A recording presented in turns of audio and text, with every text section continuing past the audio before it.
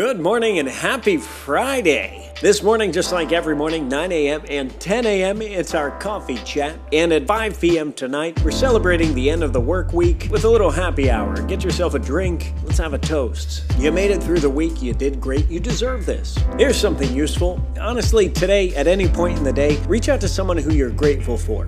Literally anyone. Someone who's taught you, someone who's guided you, someone who's helped you, someone who's listened to you. Just say thanks. That's it. Thank you for what they've given you. Nice, right? Here's something a little less useful. So, party people, it's Friday night.